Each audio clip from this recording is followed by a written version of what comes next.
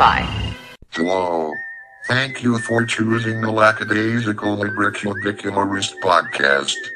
Without further delay, here is your host, Jordan Maywood. Hello! Welcome to the Libro Cube. My name is Jordan Maywood, and I am the Lackadaisical Libricubicularist. Yeah! Today within the Libro Cube is Movie Monday. Move over, Monday, slightly. You gotta make room for movies. Oh boy, that was interesting. Something I like to say at the top of every show, although I do believe very important on a Movie Monday, is that there will be spoilers. Please take heed of this warning. It is probably the only spoiler warning that will emit from my mouth hole. Another thing I like to say is that if you like what you hear, the only payment I ask is $1 million. Oh, no. That is ridiculous. The only payment I ask is perhaps you pass the podcast on to a friend, or if you don't like the podcast, pass it on to an enemy. Perhaps you rate, subscribe, and comment within iTunes, as that is what helps others find podcasts. Thank you very, very much for those who have done so. It does not go unnoticed. I do notice. So, thank you. If you have not done so and are a regular listener, come on! Come on, you! That will, of course, take us into our last piece of podcast-related business, which is today's sponsor, which is the Aperture Science Exoskeleton and Jagger Mech Division.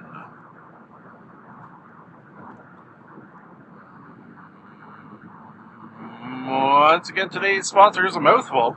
It is the Aperture Science Exoskeleton and Jagger Mech Division. Thank you to the good people over there. Again, appreciate it. Appreciation flowing free and perhaps free from me. And that rhymes, and you know it rhymes. Do not try to say it doesn't. Today I'm going to do something slightly different as well, because it seemed to work earlier in the week. I should perhaps say, on that note, a little behind-the-scenes action, that when I say earlier in the week, I mean last week, from your point of view, when I recorded a opening of a book, a Wednesday episode on my drive home. Tonight, I am recording the intro to a Movie Monday episode because I got the time, I got the resources, we can rebuild him. Whatever. What I kind of wouldn't mind doing, and it's going to depend on this weather that is looking to get horrendous momentarily, is fit in my first movie called We're the Millers. They had a bad road trip. I think I might quite possibly have a bad one brewing right here with this storm that is just starting to percolate a little bit. If that happens, I'll just save all my movies for tomorrow, but so far, so not too horrible. The other reason I wanted to get We're the Millers out of the way is because my other 3 movies, which shall remain nameless for the time being, so as to tease them, unless, of course, you've read the description of this episode, you sneaky bugger, are all action movies. So it'd be kind of nice to do them all at once, get into that action movie kind of vibe while I talk about them, whereas We're the Millers, although it does have some action to be fair, is definitely in the comedy milieu. Alright? Alright. Or as Quagmire would say, alright. No, not Quagmire. Whatever, someone would say that. Matthew McConaughey from Dazed and Confused. Alright. If he drew it out a little bit. Okay, I don't know where I'm going with that. I'm going to try to hop into Meet the Millers. Starring Jason Sudeikis, who I'm a fan of. Trying to think what else I've seen him in. I don't think I have, within my brain at least, a huge rundown of his previous films. But I do know from times I have seen him in movies. I've always enjoyed him and his performance, so, good. And Jennifer Aniston, who has done movies that I have enjoyed as well. She has also done movies that I knew so strongly that I would not enjoy, that I have not seen. She kind of quite often falls in those two categories for me. I'm talking the rom-coms, or even just the straight roms, usually some com thrown in there. Those I kind of avoid because I do not like them. Why don't we touch on Friends? Friends is a show that I did watch for the most part, not all the way till the end. I don't really know how everything turned out. Kind of ended up, for me anyways, turning into a kind of meh, it's on the air. I'm not going to watch it though. Kind of that. My favorite moments on that were any involving Ross and his pickles that he would get in. Probably a number one pickle is going to be involving leather pants and cream and powder. You know what I'm talking about if you know what I'm talking about. Anyways, digressing into TV Tuesday there, apologies, but I felt it was warranted. Also starring a kid whose name I can't see because of the darkness and the storm that I'm driving through, as well as a girl whose, again, name I can't recall other than her last name is Roberts because she is related to Julia Roberts. The missus, who I should say I watched this with, gave... Oh, shit, I don't think I got her rating. I think I may have forgotten. I think she gave it a 2 or 3 out of 5. Yeah, rating-wise, I'm going to go... I'm going to go a solid 3 out of 5. I like to use my 3s for enjoyed while watching, but probably would not watch again. And this fits very, very strongly into that category. And then in that, there was quite a few laughs, and I did like it. There was no points that I said, I don't like this movie, it's stupid. That never happened. But I've seen it now, and I don't need to see it again. So, there you go as far as ratings. The storm is getting pretty not great. Okay. So if you hear my occasional lapses in talking, it is because I am paying attention to driving. To be honest, I usually cut those out regardless, so you probably won't notice. Which is further behind the scenes action. So, most people in the movie watching world, and by that I simply mean people who watch movies, probably have seen previews for this, just because it was very heavily advertised. And the previews are pretty much going to give the entire story away, for the most part. And that is that Jason Sudeikis, in the beginning of the film, he is a drug dealer, and I don't want to say is forced to do something kind, but is sort of finagled into kindness, which leads to all of his drugs and monies being stolen. So he's sort of not only back at square one, but all the money he had belonged to other people who I guess you could say are drug kingpins. People played by Ed Helms. Yeah. It was very interesting, actually, to see him in this evil role. But to be fair to having it strange, Ed Helms in this role, he did play it kind of a little crazily, unrealistically, on the surface nice, but then underneath will kill you and cut your balls off. So I think that helped to make Ed Helms in the character of a drug kingpin slightly more believable. And, I should mention, hilarious. I think the standout for me was he made a... This is good.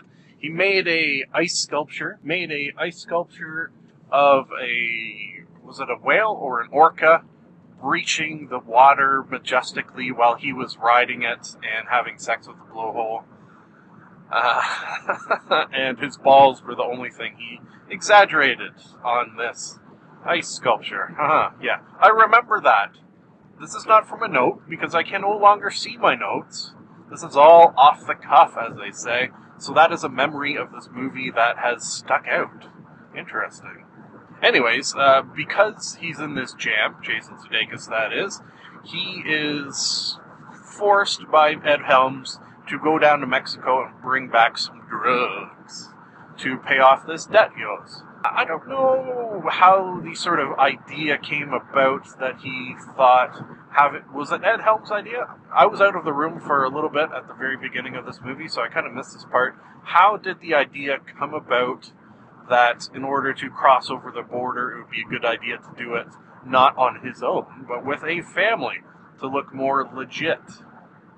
I don't know where that idea came from. Doesn't really matter. To get a family, because he does not have one, he scours the globe, or rather scours his apartment building and a strip club, which probably needed a good scouring because those things are filthy, but in a good way. His wife, he decides, would be perfectly fit by the form of Jennifer Aniston, who, it's funny, the missus said that, a girl at work said that Jennifer Aniston nowadays will friggin' take her clothes off at the drop of a hat. And I ain't complaining, because she's got a few scenes in this where she shows off her curvaceous curvatures to great effect.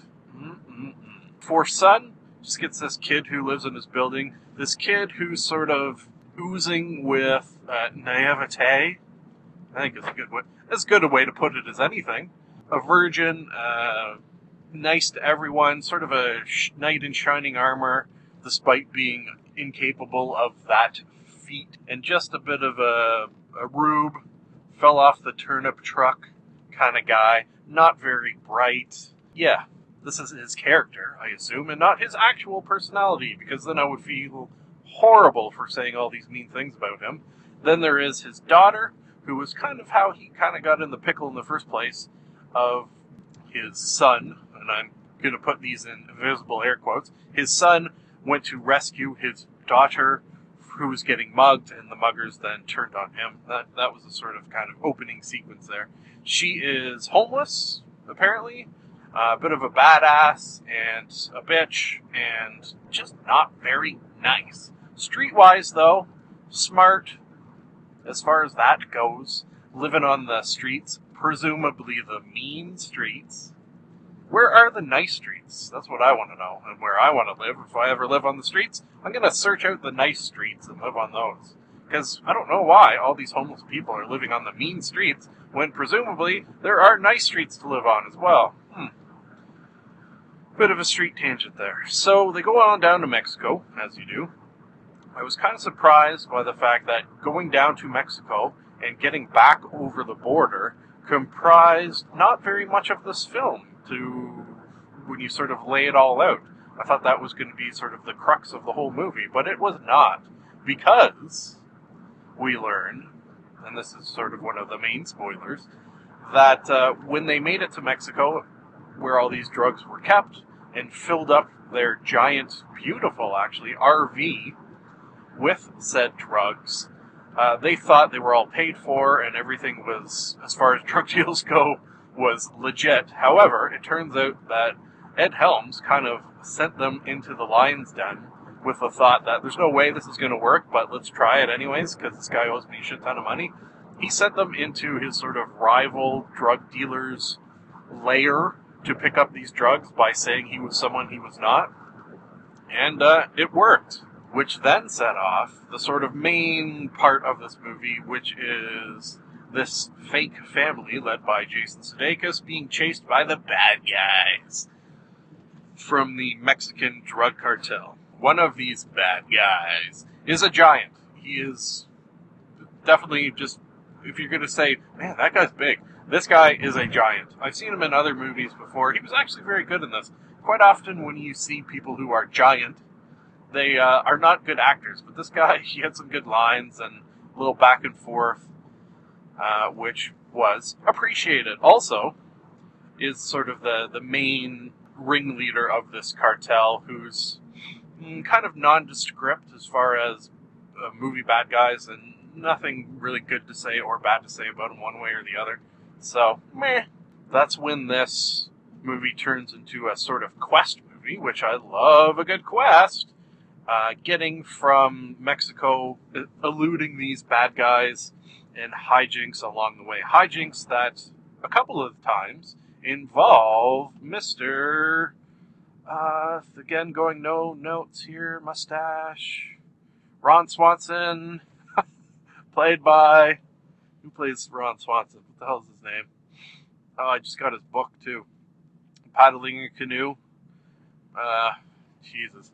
Anyways, the man with the beautiful mustache...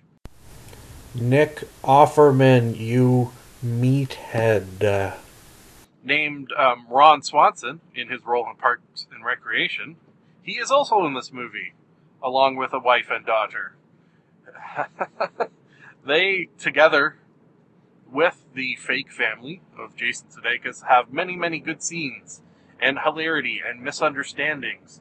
And it turns out that Ron Swanson, I'm just going to call him because I can't remember his name, is a DEA agent, sort of on vacation in an RV as well. Fellow RVers, if you will. And I think because I didn't want to spend my entire drive talking of this movie, I just ended up doing so because I can't see my notes, which has made me ramble. I'm going to wrap it up by saying, overall, this movie follows your typical, very, very, so typical. I mentioned this so many times because it comes up so many times, your typical comedy movie of Jason Sudeikis and fake family hating one another right off the bat. Okay? Then they reach a point in the movie where they've sort of come to grow a respect, a fondness, perhaps even a love among one another. And then something happens. That this is all disintegrated and they all hate one another. And then, right near the end of the movie, they all love each other once again. That is a formula that is used way too much, and I wish comedy movies would veer away from it. I don't know why it is. I'm very curious as to why it is. Is it because it's easy? Is it because it's been done so many times before that when you're writing a comedy movie and looking at other comedy movies for thoughts and ideas, you're going to copy that underlying formula? I don't know, but it needs to change. It needs to change. Now, that is not to say this is a bad movie and there's not laughs, because there definitely is. It's just I yearn for something different. Folks, just about at home, so I'm going to wrap it up. For me, it will seem like many, many hours before I talk of the next 3 movies. For you, it will seem like much, much less, because I'm just going to push this button right here that says transition. And there will be a transition, and I'll start talking of the 3 action movies. Hey, how does that sound for a plan? I am going to assume in the period I left of silence for you to answer, you said, "It sounds like a good plan, Jordan." I look forward to hearing it in seconds.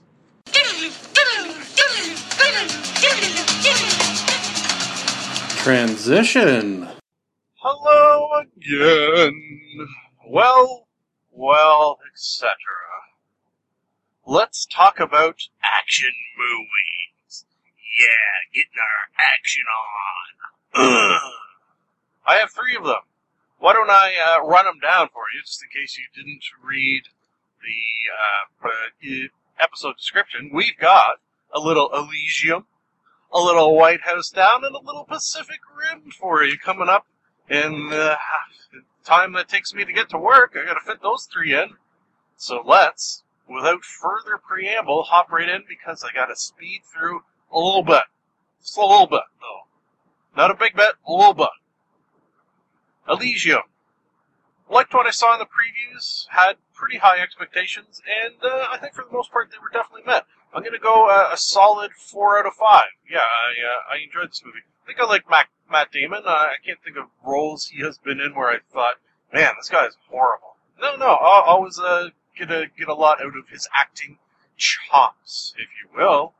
And love sci-fi, so that definitely helps. And this is sci-fi done well.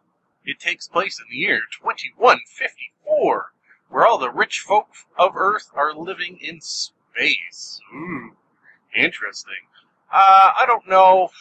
I think this is going to sort of fall into the category of when humans get to the year 2154, we'll look back at this and say, what were they thinking? How did they possibly think we'd be living in space by now?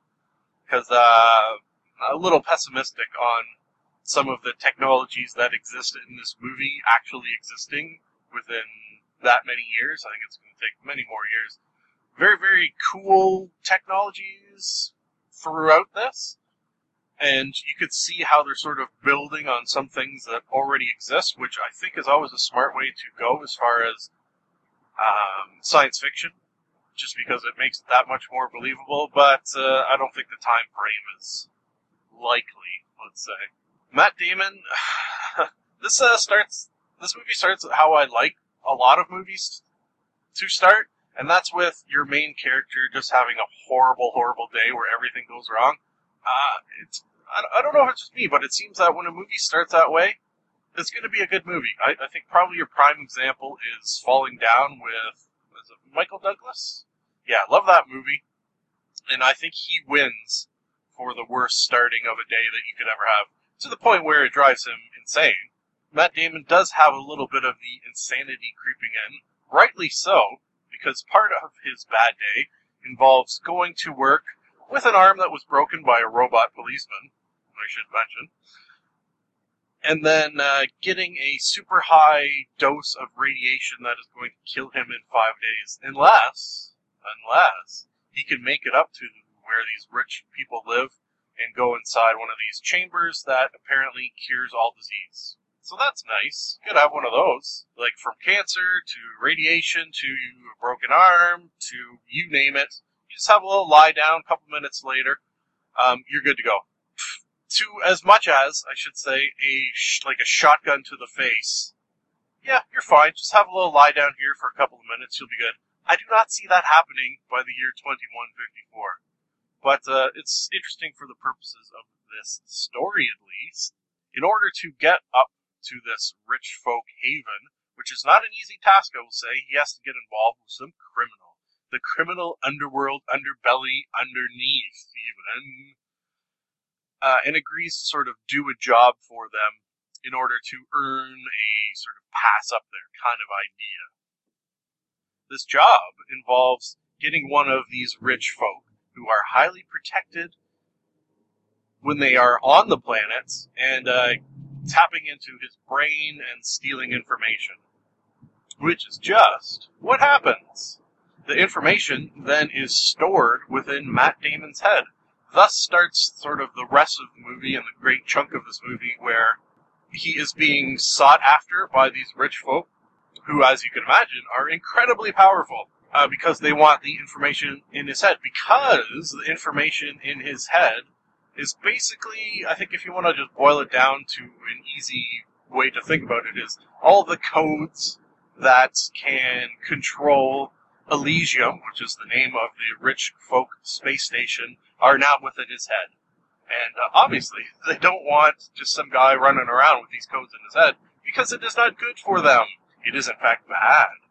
I should mention, by that point, sort of right after he's irradiated, right before he rips the code out of this rich guy's brain, he has a sort of exoskeleton basically bolted onto him, which makes him super, super powerful and fast and strong, which is helpful for the reason that his radiation makes him weak, so it sort of compensates for that, but like tenfold. The strength of 10 men, you might say. There is a love interest that feels a little kind of tacked on, as sometimes it does in action movies. It's just a girl he knew when he was younger, and they were in love when they were kids, I guess. Okay, sure. And they meet up now. He has no one to turn to when he is injured, and turns to her because she is a doctor. She gets sort of wrapped up in this whole intrigue and bad guys chasing and stuff, and gets kidnapped and taken up to Elysium. That is not good. As a sort of bargaining chip, I guess was the thought there. Yeah, okay. Jodie Foster is, I guess, kind of. Well, it's interesting. One thing I like about this, actually, is that this movie kind of has two bad guys. One is Jodie Foster, and she is sort of the head of Elysium, or trying to be, perhaps I should say. And then there is her henchman, who's this guy, I think, is it a New Zealand accent? I'm pretty sure it was. Well, not 100% sure. So I will say, if you saw Elysium, is the main mechanically inclined bad guy? Is he New Zealander? I think he might be. Anyways, in an effort not to give too much away, I will say between these two, Jodie Foster and this $6 million man New Zealander, there's a bit of a double cross, perhaps. I won't say who. But it all happens on Elysium, and that's kind of where we end the story with shit going down. Yeah. Sort of poor folk versus rich folk using Matt Damon's stuff in his head to crack the code and take control. Take control of their destinies. Yeah. His love interest's daughter has leukemia, so that sets it up for Matt Damon having to decide, is he going to make the sacrifice of himself to save this little girl, for the reason that the information in his brain, if it is extracted, will kill him. Again, that seems sort of made up for the purposes of the story, that if we have all this technology that can cure friggin' gunshot wounds to the face, I can't imagine that extracting data from a brain is going to stop you. Seems a little far-fetched. Still, good movie overall, 4 to 5. Let's move on to White House Down. White House Down, I didn't much care for it, to be honest with you. Can I be 100% Amish with you? It was just sort of a very, very atypical action flick. I'd go 2 to 3 out of 5, probably closer to 2. It's just there was no real surprises. Everything was sort of, I wrote down here, Air Force One plus Die Hard plus Hostage. It was this, they took elements from a bunch of action flicks and jammed them all together, and not amazingly so. Perhaps it's because I had high hopes, because I'm a big Jamie Foxx fan. I'm not sure what my opinion on Channing Tatum is yet. After this, it has not gone up. I could say that much. If you are unfamiliar with this movie, Jamie Foxx is the president of the United States of America, no less. And shit goes down in the White House. So because he is the president, that's that sort of Air Force One element to it, where the president is fighting back against the bad guys. The Die Hard element is in that it's bad guys within the White House, where Jamie Foxx and Channing Tatum are in there, and they don't know they are in there at first. That kind of hiding around, slinking around, sneaking around to stop them. Which, that was some of the better parts of the movie. I like that. I like that thought. And then the hostage part gets in, where the reason Channing Tatum was in the building was because him and his daughter were doing the tour. Eventually the daughter is captured by these bad guys, and they find out that this is the daughter of one of the people sneaking around and killing them, that kind of idea, which is actually totally ripped as well from Die Hard, where they found out that John McClane's wife was his wife, and used her as a bargaining chip. Same, just totally ripped from. The other thing is, some of the dialogue is just, it's like a little kid wrote it, and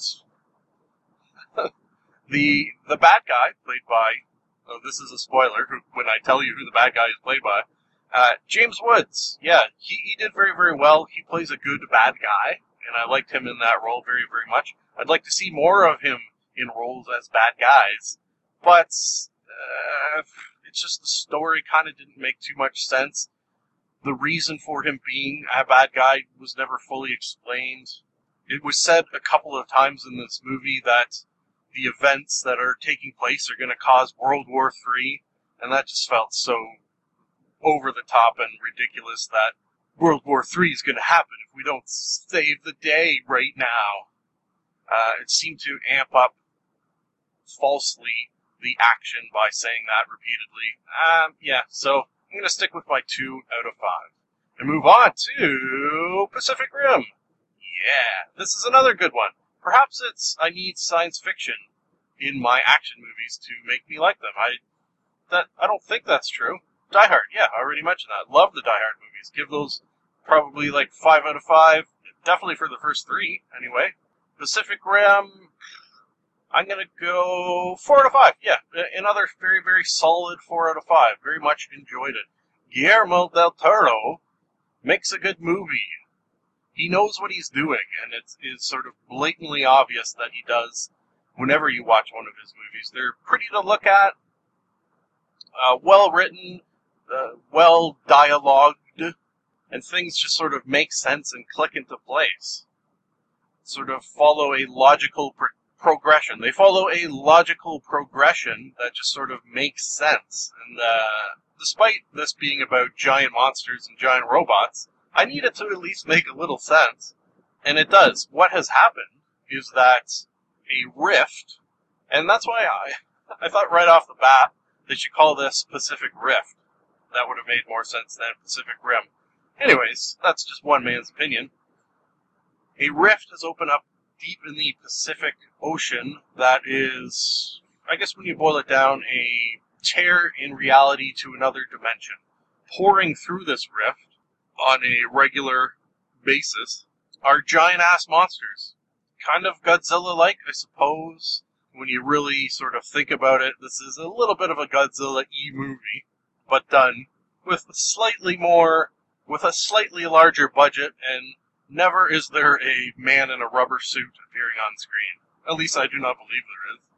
The first handful of monsters that poured through this rift destroyed a shit ton of cities. Always cities on the coast of the Pacific, and they were eventually taken down by sort of normal means, meaning army, planes, tanks, and what have you.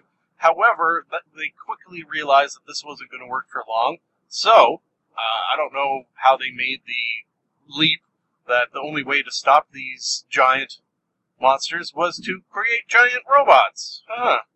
One sort of suspension of disbelief you will need is that these giant robots need to be controlled by 2 people. They are hooked up sort of directly to your brain, which, as far as controlling giant robots, that's a good way to go about it, and that is not original in its thought there. However, the human brain, for some reason, is not strong enough to control these giant robots one-on-one. You need 2 people to control, almost like within a human brain, it is broken up into 2 hemispheres. So is these robot brains as well. Another thing is that the people controlling these robots need to be sort of intertwined with one another. So like a husband and wife, brothers, people who like each other, father and son, that sort of idea. For example, Charlie Hunnam? Anyways, the guy from Sons of Anarchy who the missus is in love with, yeah, he and his brother are fighting one of these, and the brother is killed. So it's sort of, a lot of this is his shot at redemption, fighting these monsters again, because their appearances are becoming more and more frequent to the point where these robots just ain't cutting it anymore. So that ain't good. The sort of head of the robot fighting league, no, that's something else, is played by Idris Elba, and he has come to the realization that they can't hold out for much longer, so they need to go to this rift and blow the shit out of it. Charlie Day, through his braininess, which is kind of funny to see Charlie Day of It's Always Sunny in Philadelphia fame, who plays one of the biggest, let's just go idiots, on television today, play a super nerdy scientist, and it's pretty amazing, actually, how he can go so quickly back and forth between these 2 characters, and have a sort of underlying personality kind of feel to it, and yet one is incredibly smart and one is incredibly not.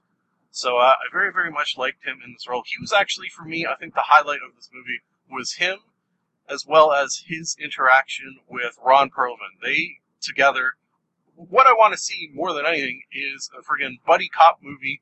Ron Perlman, Charlie Day, I would pay to see that. I would pay money to see that, even. So, please, someone make that. Perhaps, and this happens from time to time, I might work that into the title, something buddy cop, Charlie Day, Ron Perlman. Yeah, Jordan, think about that, and perhaps do it. Anyways, Charlie Day, in his super intelligence, uses this ability to hook brains together that is needed to control these robots, to hook his brain up to a dissected sort of brain of one of these giant monsters. This allows him to kind of learn their plans, and also learn that letting off a giant atomic bomb right beside the rift is going to do nothing. In order to stop it from happening, you need to go into the rift, which is what Charlie Hunnam does. And saves the day. Yeah, saves the day even. There's a bit of a love story. Again, is it necessary? It kind of was, for the reason that I mentioned the two people controlling these Jaegers, as they're called, Jager. Always makes me think of Jägermeister whenever someone said it, which I used to drink quite heavily with Dr. Pepper. Dr. Pepper and Jägermeister, that's a drink. I'm not sure if I invented it. I know I'm the only one I ever have seen drink it. The love interest. So they sort of developed this Charlie and this girl who wants to fight these monsters for the reason that they killed her family. Bit of a revenge story on her side. And let's just say the day is saved. Yay. Something I like about this movie, and Elysium, maybe to a lesser degree, is that the science fiction, although seems like it wouldn't happen on the time frame that this has, and I forget what year this started in, it is somewhat explained and somewhat believable. And I like believability in my science fiction. I know that seems weird, but I do like it. My last final note before I wrap up this Movie Monday is to say that the computer voice of these Jaegers, these giant robots, was done by GLaDOS. Yeah. From the Portal series. GLaDOS, the super intelligent, super sentient, evil robot from the Portal series, did the voice of these giant robots. And I very, very much appreciated that. And it was like a little tip of the cap that did not go unnoticed. Folks, that will leave one final thing to say, which is, of course, it is nice to be nice to the nice. Thank you for listening. We here in the Liberal Cube would love to hear from you. If for any reason you would like to contact us, you can do so via the email address mailwood.jordan@gmail.com. And now I have a theory.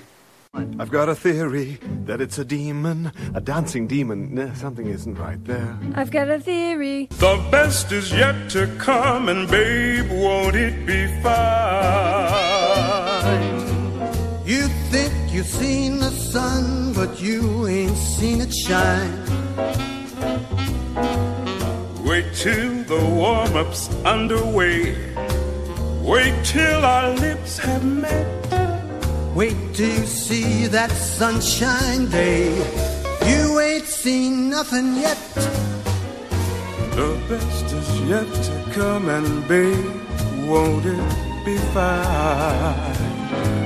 The best is yet to come the day you're mine. Live long and prosper.